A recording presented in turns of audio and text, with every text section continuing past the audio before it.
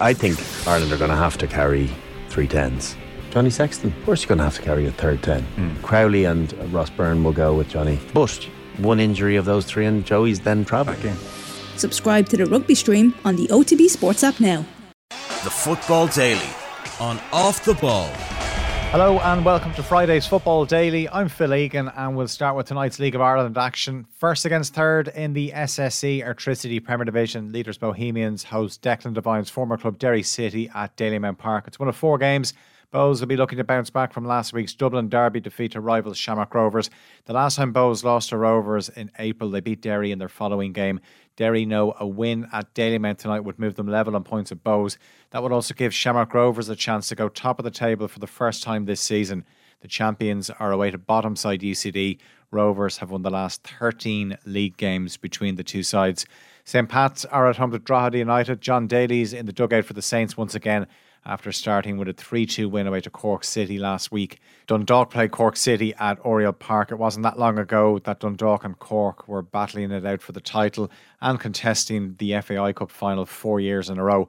Dundalk are in 4th place after 3 wins on the bounce. Cork are second from bottom. They've lost 5 in a row since a 1-0 win over Dundalk just over a month ago. Liam Buckley will be in charge of Cork once again. Dundalk defender Darragh Leahy was on this week's LOI Matchday podcast with Stephen Doyle and said big crowds this season have brought out the best of the players. Yeah, no, I think it's brilliant. It's the best season since I've come into the league anyway, that you can struggle to get a ticket on a Friday night. Like, I think it's brilliant and long may that continue. That buzz like that it brings, it just gives you an extra motivation. Like, we played Drogheda there a few weeks ago and the atmosphere of that was incredible. We were obviously 2-0 up and then they brought it back to 2-2. And I know it's a cliche, but I think the fans did really get us over the line that night. We got a last minute winner in John Martin. And the fans have been brilliant.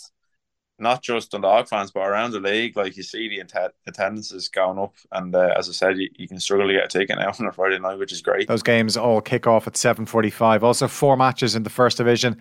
Leaders Galway are at home to Wexford. Galway have a 10-point lead after last week's win over second place Waterford. Longford are the only team to beat Galway this season or even take anything off them. Their manager Stephen Henderson was also on the LOI Matchday podcast and was asked, what's the secret to beating Galway? Well, first of all, there's a lot of luck involved in it. And then I suppose more importantly, there's a lot of organisation went into it. They're a really good side, Steve. They're really strong physically. They have a way of playing. Every player knows their roles. So, we had to set up different, which we did. And, and after that, it's a Hail Mary. But don't ever, I can never take away the effort that our players put into that match, which they do every week. But just our organisation and the sheer will and determination of each of the players that came onto the pitch that day, it was a fantastic win and it gave us a huge boost that we needed. Longford don't play until tomorrow. They face Treaty United. Elsewhere this evening, second place third at the RSC. It's Waterford up against Cove Ramblers. Kerry still without a win, go to Athlone, and Bray play Finn Harps. Those 4 matches also underway at 7:45. West Ham manager David Moyes says they still have a lot of work to do to reach the final of the Conference League. The Hammers came from behind to win 2-1 at home to AZ Alkmaar last night in the first leg of their semi-final. Saeed Benrahma and Mikhail Antonio both scored in the second half.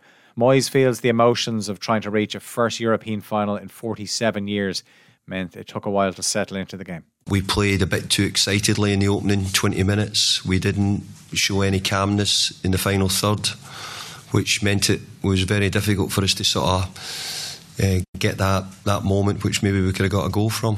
In the other Conference League semi-final, Basel scored late on to win 2-1 away to Fiorentina. There was also a late goal in the Europa League semi-final between Juventus and Sevilla in Turin. Juve scored in injury time. It finished 1-1 in that game, while Roma, who won the Conference League last season, beat Bayer Leverkusen 1-0 in Italy in the other semi-final. Celtic women have kept their hopes of winning the Scottish Premiership title alive after a 3-1 win over leaders Glasgow City last night. There was a record crowd of over 9,500 fans at Celtic Park to watch the home team come from behind and close the gap on Glasgow to just 2 points with 2 league games to play. Celtic are just ahead of Rangers in goal difference. Rangers and Glasgow City meet on the final day of the season on Sunday week. Ireland international Claire O'Riordan scored the second goal for Celtic. Manager Fran Alonso says it was a special night. I am so proud of the club for making this happen. Especially proud about the fans. That's what we do it for, and of course my players.